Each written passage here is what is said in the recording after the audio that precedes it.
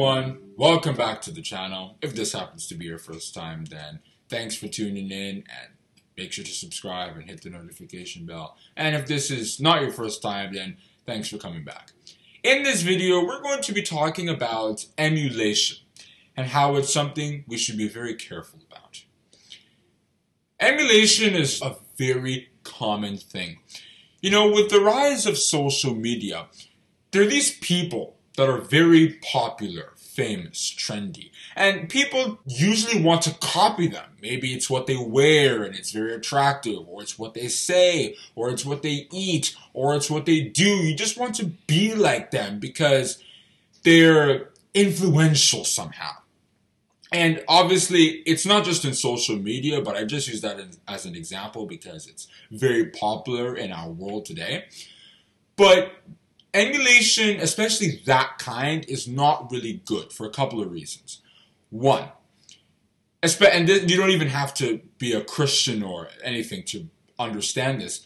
You don't really have a life of your own when you emulate other people. It's the life of others that you like to live. It's the clothing of others that you want to wear. It's the cars of others you want to drive and stuff like that. So you don't really have a purpose. More importantly, when it comes to your spiritual life, you can't really have a relationship with God because when it comes to doing the will of God, it's more about a quiet life, trying to live a pure life, have a pure heart. If you read Psalm chapter 24, verse 4. So it's more about trying to live in righteousness. And it's very hard to do that if you're distracted by what's going on in the world, always wanting to do what everyone else is doing, trying to catch up with trends. A typical example of what I'm talking about in the scriptures was the behavior of the nation of Israel.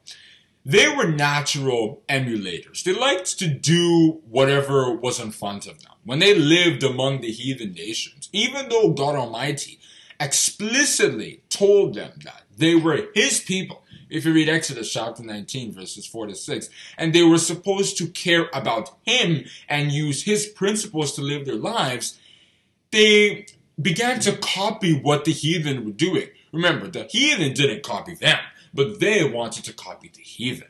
If you read Psalm chapter 106, verses 34 and 35, the psalmist stated, "They did not destroy the nations concerning whom the Lord commanded them, but were mingled among the heathen and learned their works." Note that last phrase, and learned their works. That is emulation. And that eventually cost them their entire relationship with God. But as we always look at in this channel, there is a spiritual solution to everything. And if we want to overcome emulation, the simplest way to do that is to simply not imitate things in the worlds that we see, but rather imitate righteousness, be it through studying the scriptures and trying to copy righteous people in the Bible, or when we see a righteous man in the world, someone who's doing the will of God as described in the Bible, that we copy that person. John said in 3 John verse 11, "Beloved, do not imitate what is evil, but what is good." Furthermore, Paul was telling his followers to follow him, emulate him. If you read 1 Corinthians chapter 11, verse 1, because he was a good example to others. He told the Romans in Romans chapter 11, verses 13 and 14, "For I speak to you Gentiles, inasmuch as I am an apostle of the Gentiles. I magnify my office. If by any means I may provoke to emulation them which are my flesh, and might save some."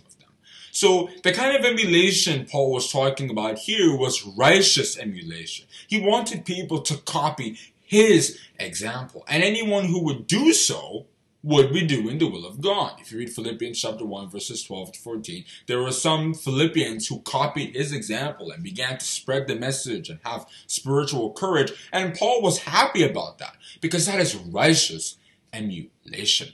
And if you read 1 Peter chapter 3, verse 13, St. Peter told us that when we practice righteous emulation, when we copy what is good, no one is going to harm us. No one is going to come after us because that creates peace in our lives. He said, "And who is he that will harm you if ye be followers of that which is good?" Have a great day, and God bless you.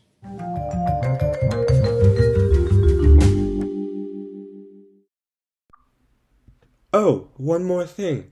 If you liked what you heard today, go to https://anchor.fm/smart-spiritual-solution/message to share your thoughts. Once again, that's https://anchor.fm/smart-spiritual-solution/message. Hope to hear your wonderful feedback.